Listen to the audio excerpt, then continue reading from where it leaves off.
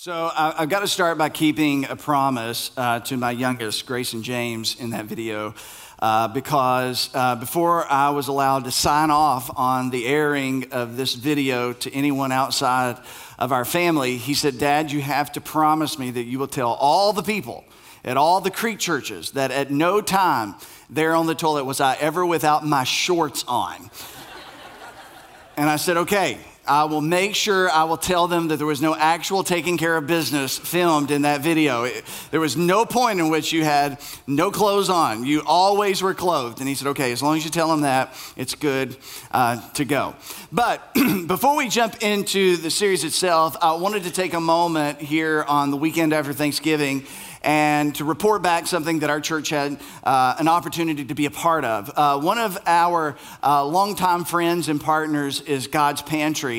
And so we partnered up with God's Pantry. We give financially to them throughout the year, but whenever they need it, we'll send boots on the ground to help them do whatever they need done. So we sent some of our folks from our church that helped pack over 1,070 Thanksgiving dinners. That's turkey, that's dressing, that's all the fixings, that's everything. And then here at our church last weekend, we were one of the distribution points. So we had 370 families that showed up here at our church that we provided Thanksgiving dinner for. But overall, because of our partnership with God's Pantry, we were able to provide 950 families in Laurel County, Jackson, and Clay a Thanksgiving meal. And I think that's worth celebrating. I think that's a good thing. And that's because of you, your generosity. It's making a difference even when you're not aware that it's making a difference.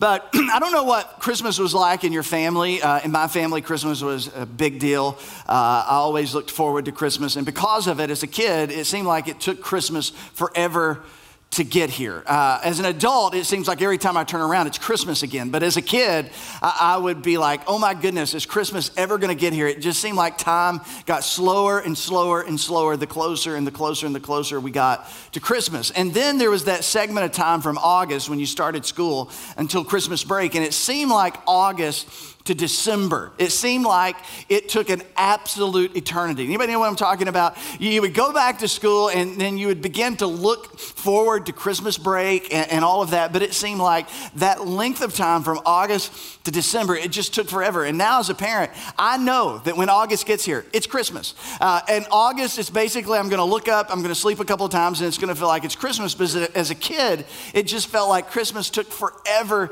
to get here. And then in September, something would happen that would make things better, but also cause things to go a little bit slower. Somewhere in September, this would show up. How many of y'all remember one of these? This is the holy grail of the holiday season back when I was a child, and many of you when you were in childhood. This is the Sears Christmas Wishbook catalog. It was first published back in 1934, and it was published all the way up until 1993. There's been subsequent re-releases on special occasions since then, but basically it phased out in the early 90s in 1993. And this is a copy from 1992. So, from 1934 to 1993, every single year, kids were getting a copy of the Wishbook. And there was something for absolutely everybody in one of these books. I mean, if you could think of it, you could find it in one of these books. I mean, clothing for winter, clothing for fall, clothing for summer, clothing for very special nights when you're married, clothing, for hunting, and there were all kinds of things in there. Exercise equipment. I mean, every type of exercise equipment. You just need to go to the exercise. There's the thigh buster, the butt buster, the belly buster. Everything that you would need for your home gym. You can basically stock a home gym out of one of these things. And then there was jewelry. If you needed one of those panda coin rings, how many of y'all know what I'm talking about? Because if you didn't have a panda coin ring, you weren't anybody. So you had to have one of those little suckers, and so you just go there, or maybe, you needed to buy, your girlfriend a pink ice ring, or pink ice earrings, or a pink ice necklace, or a pink ice accessory of some kind back in the day. You just go to the Sears Wishbook. Everything was in there, from briefcases to putting greens to video recorders, appliances. You need a new refrigerator? Page 421. You need a new dishwasher? It's in there. You need washers and dryers? It's in there. Everything's in there. Stereos taller than basketball goals. You could order one from the Sears Wishbook. TVs as large as the SUV you drove to church in this morning. You could order from the Sears Wishbook catalog. You decide at Christmas time you need a saxophone, you can find it. You need a piano, you can find it. Everything you could ever imagine is in there. But beyond all of that stuff for adults, what was really great was all the stuff that was in there for us kids. Because there was so much stuff in this book for kids. I mean, things you couldn't even imagine that existed, you found in the Wishbook. Toys that you couldn't find in toy stores or department stores, you would find in this book. I mean, action figures that you could never find in a store. You know, for me, I was a big fan of He-Man. That was kind of my generational thing, you know, by the power of Grayskull. And sometimes it was difficult to find the action figures. You know, Trap Draw, he might as well have been a unicorn. You couldn't find him anywhere, but you could find him in the Wishbook. You know, Evil Lynn, I wasn't even convinced that they really made an Evil Lynn character, but then in the Wishbook, you could order her. I mean, it was just amazing. Castle Grayskull, Snake Mountain, the whole thing, you could get all here.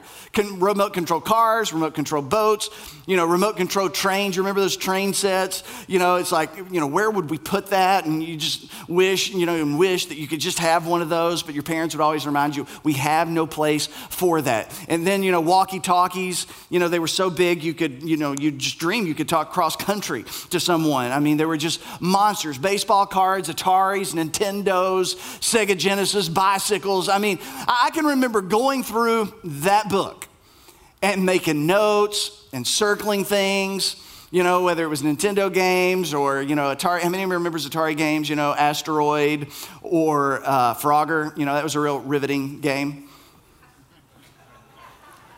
Just seeing if you're listening, all right? That was better than you responded, but anyway. You know, I can remember just making lists and highlighting and writing things down and then, you know, trying to drop hints to my parents and my grandparents, and I think about how cool it would be to have this or to have that. And now, you know, as an adult, I look back on all of that and I realize that when I got the Christmas Wishbook catalog, it really marked the beginning of what was a season of wishing and wishing for that special something or, you know, that group of some things, and then waiting to see if it showed up on Christmas. And it was this wishing and waiting which fueled one of the most magical parts of Christmas for us children, and it was the anticipation of Christmas. That Christmas is coming, Christmas is coming, Christmas is coming, and anticipating it and wishing and waiting and wishing and waiting. Now that I'm a dad of an 11-year-old and an 8-year-old, you know, I realize that it's a child's anticipation of Christmas that's a big part of the magic of Christmas. And when you think about it, the anticipation of Christmas is really what evokes the joy of the season. And more than that, anticipation is the thing that invites joy into our lives in all the other seasons of life, because it's not a well-kept secret, and we all know this to be a fact of life, that everyone needs something to look forward to. You need something to look forward to. I need something to look forward to. Otherwise, if we just get trapped in life, if we just get trapped in, you know, the mundane routine, day in and day out, pretty soon joy wanes. Pretty soon our level of contentment and satisfaction in life, it just kind of wanes. We all need something to look forward to, something on the calendar, something that we're planning, something that's going to happen, you know, whether it's a time of the year, you know, we're looking forward to summer, looking forward to spring, you know, whatever it is. And psychologists are discovering more and more of the connection between anticipation and joy. And the more anticipation that we can have in our life, the more it invites joy into our life. One person called anticipation just free happiness. That if you can learn to anticipate something, it's just free happiness. And when you anticipate something, it's really a sense of confidence that what will happen in the future, it's going to be good and it's going to be worthwhile. It's going to be good and it's going to be worthwhile. It's going to be worth waiting on. And as you anticipate it, you actually begin to experience some of that goodness in the present. You experience what it's going to be like in advance. And all of a sudden, you're living in hopeful anticipation of something yet to come. And when you live life with hopeful anticipation, it begins to change the way you live life in the present. When you're looking forward to something in the future, it changes something about your life in the present. And we know this. We all understand this. We all live better in the present when we have something to look forward to in the future. It's just the way we're wired. We all have a sense of greater motivation, or we're inspired deeper when we're looking forward to something in the future. The future is a powerful motivator when it comes to how we live our lives in the present. Now, I say all of that to say this, that wishing and waiting and anticipation, it's at the very heart of the Christmas season. That's what the Christmas season is all about, wishing and waiting and anticipation. But more than that, and more important than that, wishing and waiting and anticipation is at the heart of the Christmas story itself. You see, the Christmas story, as we think of it, Jesus, born in Bethlehem, manger, shepherds, wise men, Virgin Mary, Joseph, and all of that. When we think about the Christmas story, it's important for us to understand that the Christmas story is actually wrapped inside of a larger story. And that's the story that I want to tell us today to prepare us for the rest of the series and to prepare us for the rest of the season, because the Christmas story, the entirety of the Christmas story, really reminds us better than I think anything else about the power of hope, about the power of living your life with hopeful anticipation of something worthwhile in the future, something good in the future. Now, when we open up the pages of the New Testament, not only do we find what we think of as the story of Christmas, but we also find in the background, we find a group of Jewish people, we find a group of Jewish believers, we find God's people, a small group of them, a remnant of them, wishing, waiting, and living in anticipation. A small group of people that despite all of their circumstances and despite everything that had happened to them and that everything that is happening around them, a group of people who were wishing, waiting, and anticipating the arrival of a Messiah. In fact, there had always been a group of people in Israel's history, in every generation, who had lived their life wishing and waiting and anticipating Christmas, living in light of a promise that was once upon a time delivered to their people. And this promise of a Messiah, this promise of a Savior, this promise of a King had been passed down from one generation to another, to another, to another, going back some 2,000 years before Jesus ever showed up.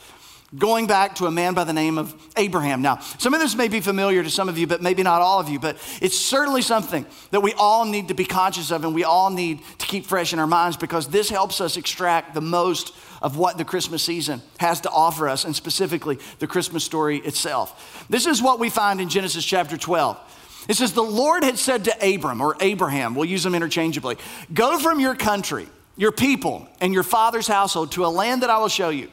God shows up and he begins to talk to this guy by the name of Abraham. He says, Abraham, I want you to leave home. I want you to leave everything that you find familiar, everything that you find secure. I want you to leave everything that is familiar geographically. I want you to leave. And I want you to go to a very particular place. But I'm not going to tell you where that place is until you get there. I just need you to start moving. So it was kind of an odd request that God made of Abraham. But then God tried to give Abraham some motivation, some hopeful anticipation to get him moving, to keep him moving. He says, Abraham, I will make you into a great nation, which is kind of interesting because Abraham at this point is not even a great grandfather. He's not even a father. How's he going to be the father of a nation full of his descendants when he doesn't even have a son? He doesn't have a daughter. He has no one. He and his wife Sarah, they're childless. But yet God says, I'm going to make you into a great nation. One day, your descendants are going to become a great nation. And Abraham, I'm going to bless you. And I will make your name great, Abraham. One day, everybody around the world is going to know your name. And this sounded unbelievable. This sounded impossible. This was against all odds that something like this could really happen. And then God continues to go on. He says, I'm going to bless you. And whoever curses you, I will curse. And all peoples on earth will be blessed through you. Abraham, I'm going to make your name great. One day, people around the world, they're going to know your name. And today, people around the world, 4,000 years after this took place, 4,000 years later, people still recognize that Abraham is the founder of one of the world's great religion, Judaism, the Jewish faith, the Jewish people.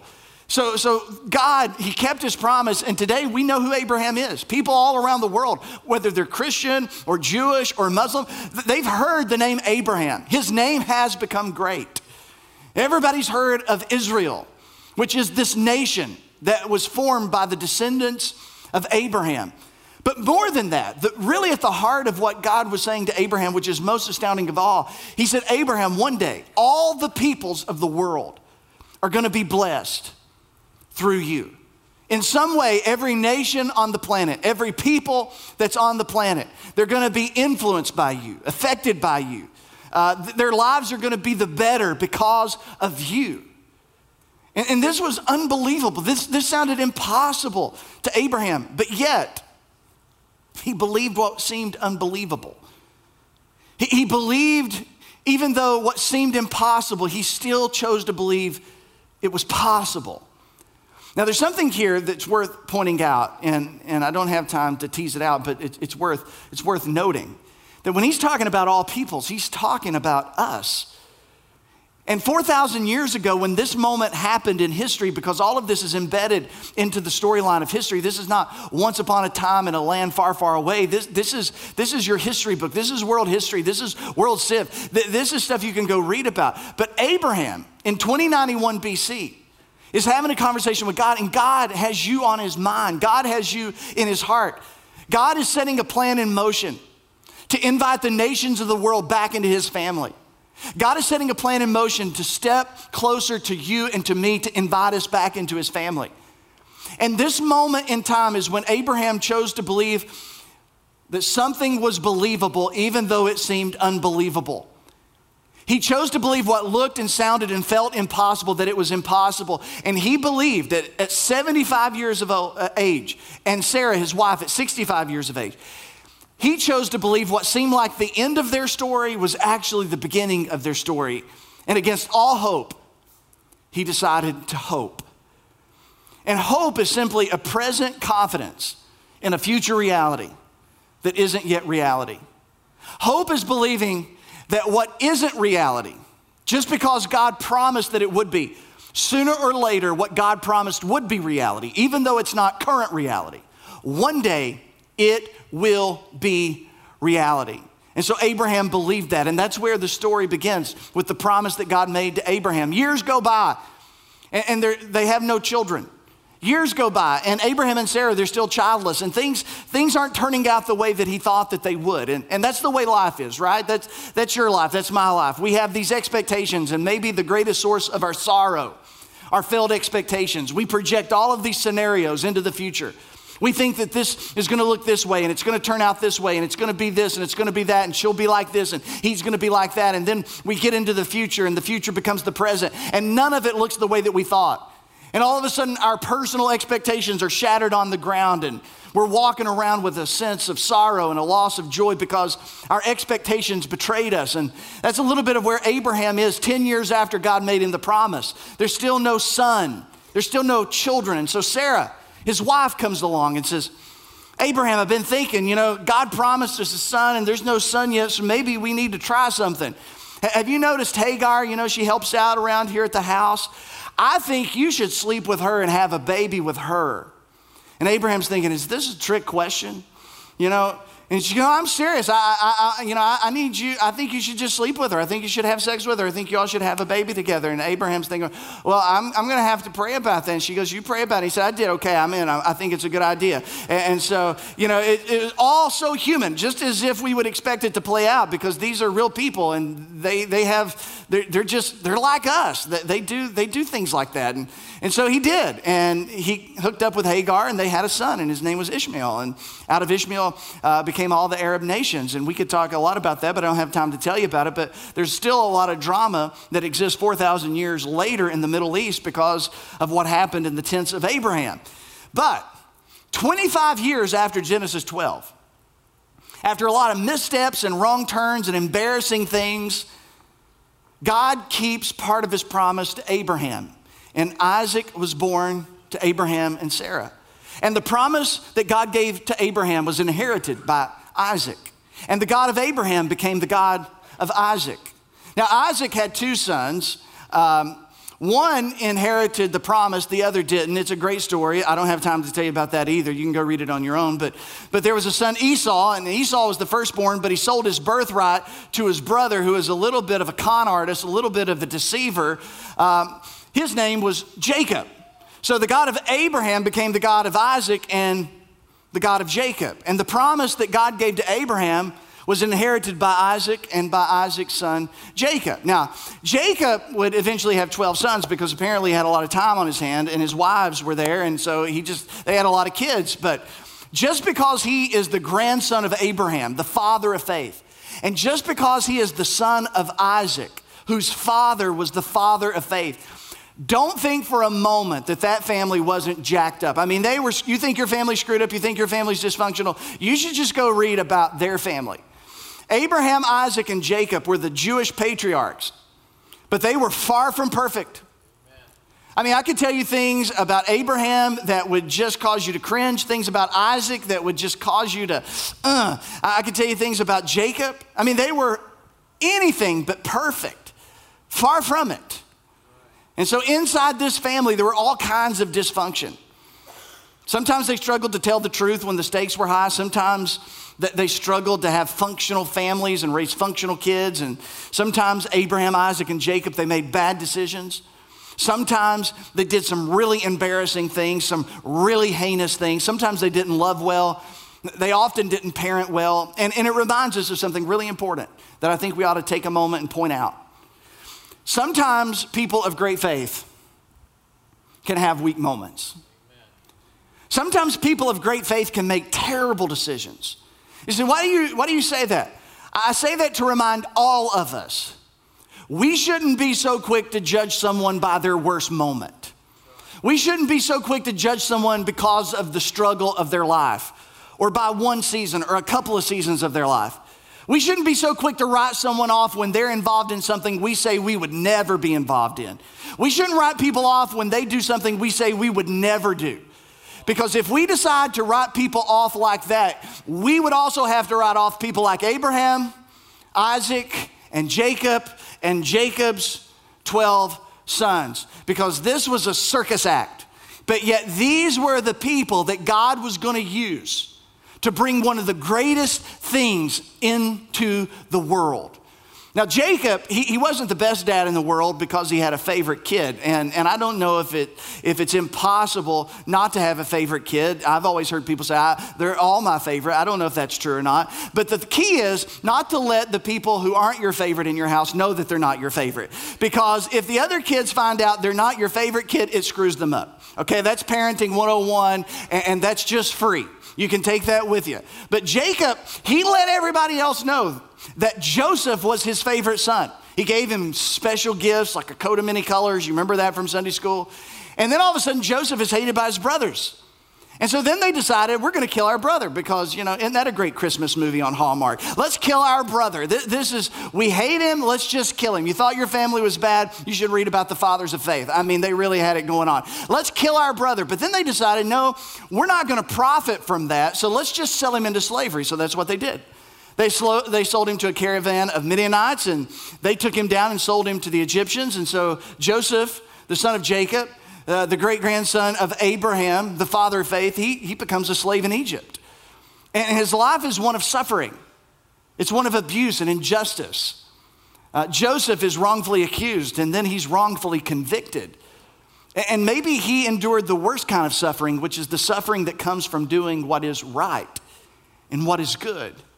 It's one thing to suffer when you know you've done wrong. It's one thing to know that you're suffering because you got yourself into it. But when you did the right thing, when you did the good thing, but yet you're still suffering, that's difficult. That's a hard pill to swallow. But that was Joseph. He ended up in prison because he did the right thing. He ended up in prison because he did a good thing. He ends up in prison, but in a dramatic turn of events, a great story that I don't have time to tell you, he ends up the prime minister of Egypt. Unbelievable. Rags to riches story. Pulled himself up by his bootstraps. Not really, but kind of. God's a part of this story, but it's an amazing story. He saves Egypt from famine because of his foresight and leadership. And then when he's got all the power, and when he's got most of the money, when he's got all the ability to settle all family scores, when he's got the ability to get even, you know what Joseph chooses to do with his brothers? He forgave them. He reconciled with them, which, again, headed into this holiday season, this is such an important thing that we learn from the life of Joseph. You will never regret treating right those who have treated you wrong. You will never regret it. I don't care what they said. I don't care how they acted. I don't care how smug they were, how insulting they were. You will never regret treating right those who treat you wrong. You will never regret forgiving the person who wronged you, who cheated you, who shorted you. You'll never regret letting go of that bitterness or that grudge. You'll never regret it. So don't carry it another season. Don't carry it another day. Let it go. So Joseph, he saves Egypt. He saves his family. And now he's prime minister. And Jacob, his dad, and the family of 70 that's been up to the north, they moved down to Egypt in 1876 BC. So why? Because when your son's the prime minister, you kind of want to be close. I mean, things like now or things like then, it's about who you know. And they knew the guy. Or they knew the guy who was right below the guy. And so they moved down to Egypt, and they enjoy all this favor and all of this respect because they're the family of Joseph.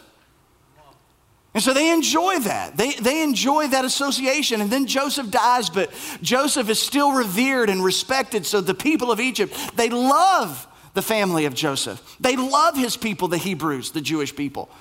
But we're told that after a period of time, a Pharaoh came to power that didn't remember Joseph. And all of a sudden he looks out and he sees all of these descendants of Joseph, all of these Hebrews, all of these Jewish people, and there's so many in number, he sees them as a threat. So what does he do? In 1730 BC, the Egyptians enslaved the Israelites, the descendants of Abraham, Isaac, and Jacob. And now all of a sudden the people of God, the people that God said he was going to bless and that they were going to bless the nations, all of a sudden they've lost all freedom. And I would imagine this is not the way they thought it would turn out. This is not their expectations. They never went to Egypt thinking that they would be kept there as slaves for the next 400 years. And the promise that God made to Abraham, it has never seemed so far away. These people feel forgotten. This is not the way your life is supposed to be when you are loved by God. This is not the way your life is supposed to be when you're blessed by God. You're not supposed to end up in slavery. Not when you're the descendants of the man that God promised one day one of his descendants would bless the entire world.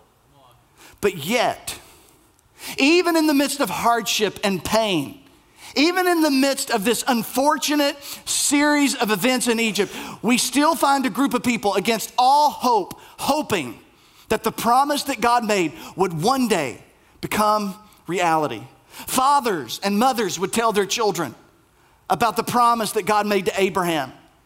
And they would remind them that even though we are slaves in Egypt, God has promised that one day, our people would become a nation, and our nation would somehow bless the world. We're going to keep on looking to a future that isn't, believing one day that it will be. And so they wished and they waited, and with anticipation, they endured a difficult, painful, unwanted, uninvited season. And again, there's something to learn. The promises of God don't insulate us from the pains of life. These are the people that God is using. This is the nation that God has chosen to do something special in the world, for the world. And some chose to believe even when there didn't seem to be a good reason to believe. Some, I'm sure, gave up their faith. Some, I'm sure, thought, well, we would never be here. We would never experience this if God were real. If God loved us, if God cared, if God was really out there somewhere, he wouldn't let this happen to us. He wouldn't let this happen to be. So I'm sure some people let go of their faith. But there were others who were clinging to hope. And so they prayed and they prayed and they prayed and they prayed and they passed that promise down generation after generation. And they prayed until it says that God heard their prayer. And God raised up a deliverer by the name of Moses. And Moses shows up and he says to Pharaoh, let my people go. And it's known as the Exodus that happened somewhere around 1446 BC. And Pharaoh says, take them after some arm twisting, after the plagues Moses leads God's people, the descendants of Abraham, Isaac, and Jacob, leads them out of slavery. Now they're free. And now they're on their way to the land of promise, the promised land. You've heard of it, the land flowing with milk and honey. This was the land that God had promised Abraham 500 years before. So people were leaving Egypt and hope was high. Perhaps this is the moment that God's going to keep his promise to Abraham and one of his descendants. Maybe it's Moses. He's going to bless the entire world. They go to the edge of the Jordan River. Moses sends 12 spies over to the land. He says, we're going to go take the land, but I want you to go survey the land. I want you to go bring back an intelligence report. And so 12 go. Many of you have heard this story. 10 come back and say, we can't do it. The enemy's too big. The enemy's too great. We can't go in. 2 of them said, we can go. God promised it. It's ours for the taking.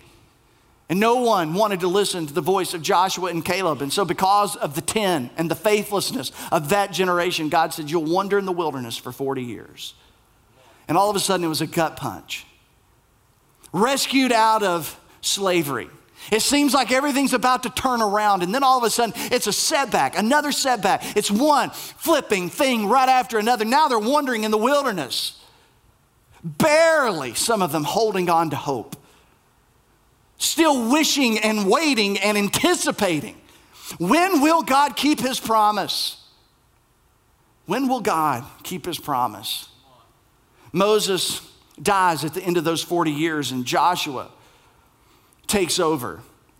And Joshua leads what's known as the conquest of the land of Canaan. You can read about it in the Old Testament book of Joshua. It was a 5-year campaign, a military campaign. They go in and they take the land. It was not the people's land, it was God's land, and God had decided that that land belonged to the descendants of Abraham. So they went in and they reclaimed the land that God had given them, the land of promise. And all seems good. They're finally in the place of promise. God has kept yet another one of his promises to Abraham. They're living in the land that he promised 500 years before. But there's something happening below the surface. The people of God, they're becoming apathetic and they're growing complacent, and their blessings are becoming liabilities, and their hearts are drifting away from God. So they begin this slow drift, and as they drift away, 20 or so years go by, and Joshua's on his deathbed, and he gathers all the 12 tribes and the heads of the 12 tribes and the leaders and the judges of the land, and he brings them all together, and he reminds them, at the end of the book of Joshua, he reminds them about God's promise to Abraham and God's promise to Isaac and God's promise to Jacob. He reminds them about what God had done for them, how God rescued and redeemed them out of the land of Egypt and slavery, how God preserved them in 40 years of wandering aimlessly in the wilderness, and how God had faithfully allowed them to win the victory and now live in the land that he had promised to them centuries before. And now they're living in cities they didn't build, and they're eating from vineyards that they didn't plant. And Joshua looks at the people and says, so your response must be to fear the Lord and serve him, to fear the Lord and serve him, to put away the gods of your ancestors. Choose this day, Israel, whom you will serve. But as for me and my house, Joshua said, we will serve the Lord. And the people said, far be it from us, Joshua, that we wouldn't serve him. Joshua died, the elders died, and this is what the book of Judges says about what happened next. It says after that whole generation had been gathered to their ancestors, another generation grew up who neither knew the Lord nor what he had done for Israel.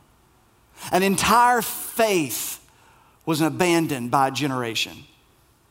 It seemed like an entire generation had relinquished the faith of their fathers and grandfathers and mothers and grandmothers. And what happens next is one of the darkest periods in all of Israel's history. It's recorded in the Old Testament book of Judges, and it covers a period of about 330 years. And some of the stories that are in the book of Judges, we really can't tell those to children because they're so graphic and they're so heinous. The shadows of sin descended on the land of Israel. And the abandonment of faith, it portended the dark days that were to come for the next 300 plus years. These were days that seemed irredeemable. These were days that seemed hopeless. At the end of the book of Judges, the writer says, let me just give you a glimpse of what it was like in those days.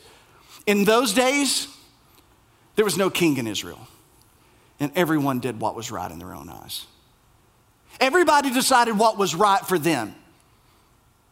Everybody got to decide what was wrong for them. Everybody decided to adopt their own moral code. Everybody decided to throw absolute moral truth aside. Everybody decided to reject the moral authority of God, of absolute truth. So everybody just decided we're going to do whatever we want to do, whenever we want to do it, whoever we want to do it with, however we want to do it, we're just going to do it. And it doesn't take long when you live life like that for things to go off the rail. And it seems as though there's nothing good going on in the midst of all of this.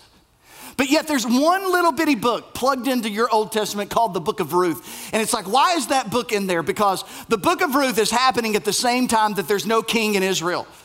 The book of Ruth is taking place when everybody's doing right in their own eyes. And when it seems like there's only darkness, there is a flicker of light down near Bethlehem because there is a love story brewing between Ruth, a Moabite woman who's not even Jewish, and a wealthy landowner, a Jewish man by the name of Boaz. And one day Boaz, he looks out there and he sees this hot looking lady named Ruth grazing in his field. And he says, hey, you're welcome in my field anytime. And so he told his men, hey, you leave her alone. And he left behind handfuls on purpose so she could have food to eat because she was on public welfare.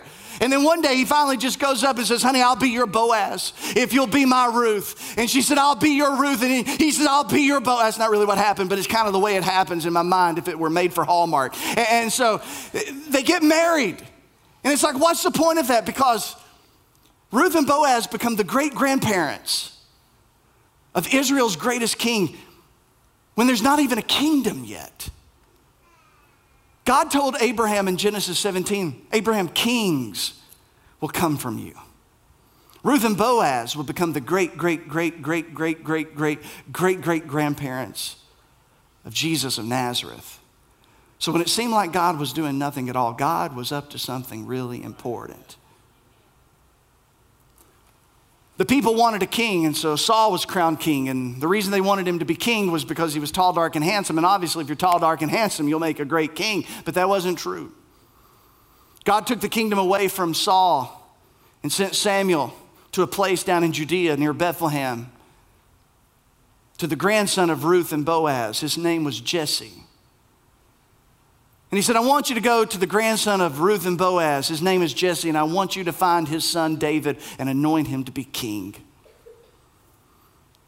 And David, the great-grandson of Ruth and Boaz, will take the throne of Israel in 1010 BC and become the greatest king in the history of that people.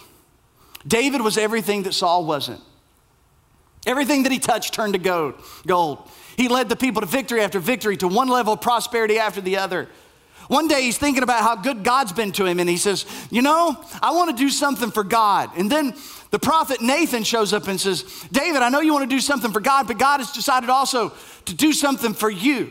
And Nathan speaks this promise to David on behalf of God. And this is what he says in 2 Samuel chapter 7.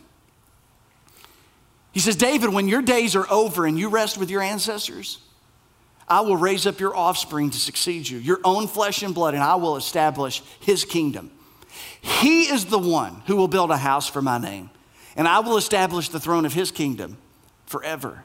Your house and your kingdom will endure forever. Your throne will be established forever. God makes a promise to Abraham. One day, one of your descendants will bless the entire world. Kings will come from you, Abraham. 1,000 years later, God shows up and offers a promise to David, one of the descendants of Abraham, and says, David, one day one of your descendants will become king over a kingdom that will never end. David passed away. His son Solomon became king. Solomon was wise, but in all of his wisdom, even though he ushered in the golden era, he followed after the pagan gods of his wives that he'd married. When Solomon died in disgrace and idolatry, his son Rehoboam, an arrogant punk, took over, refused to listen to the counsel of the wise men of his generation. And so because of his lack of leadership, Rehoboam, he split the kingdom. The kingdom split in two. There was civil war.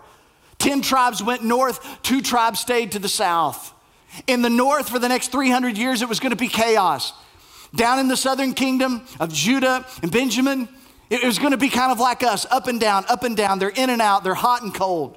But in the north, they never turned back to God. And in 722 BC, God allowed judgment to knock at their door when the Assyrian Empire came in and destroyed the 10 tribes of Israel.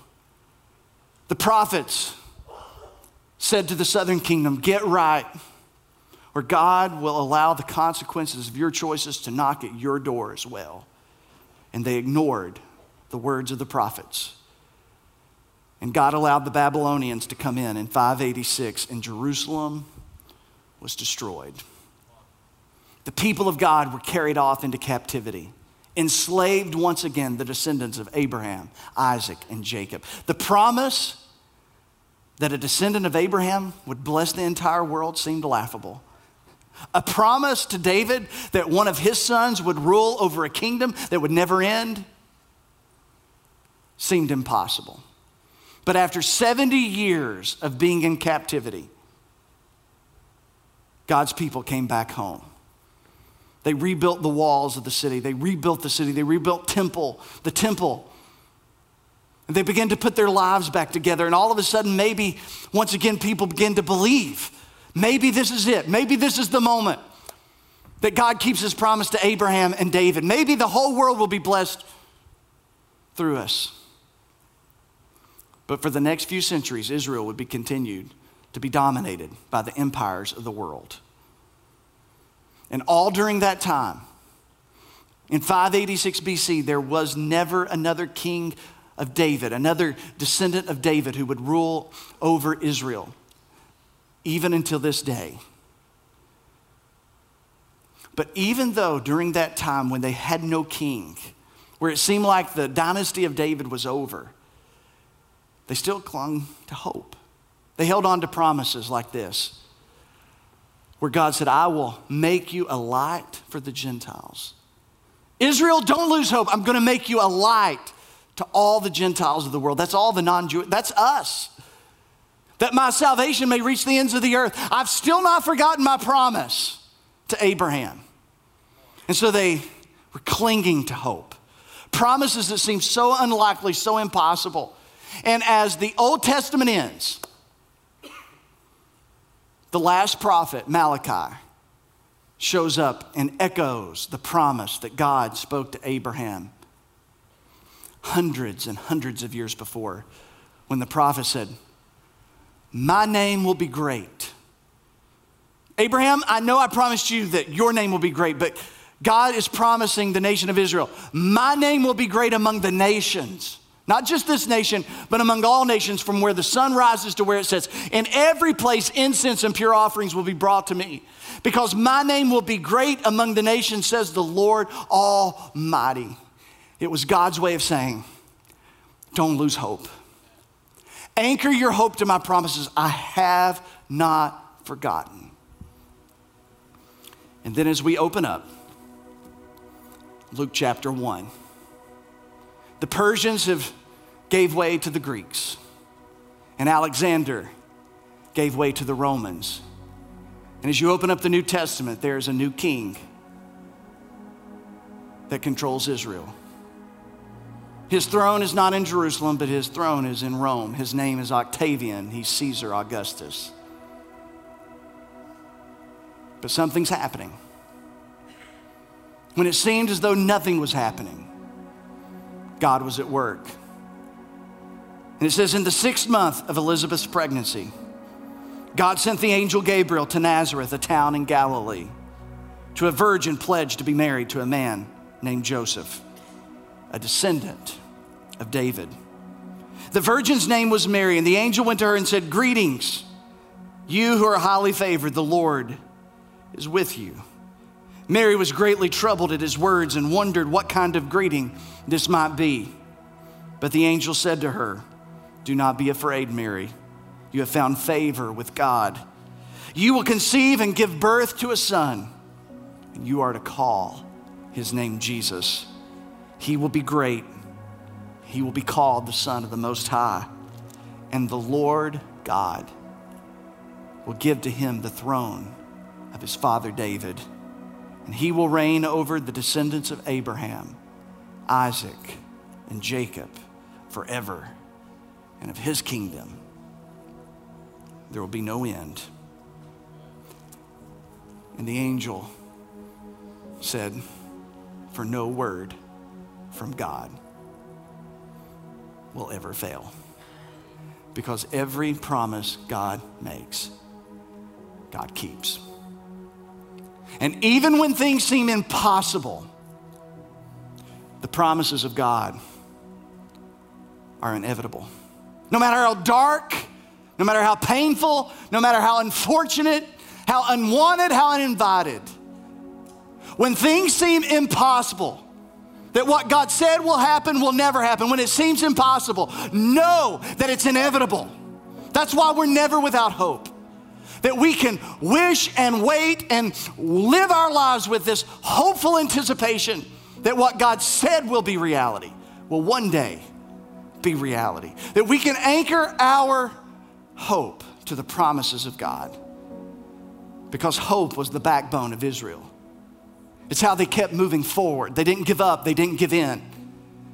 When it was one setback after another and one gut punch after the other, they refused to throw in the towel because of their hope.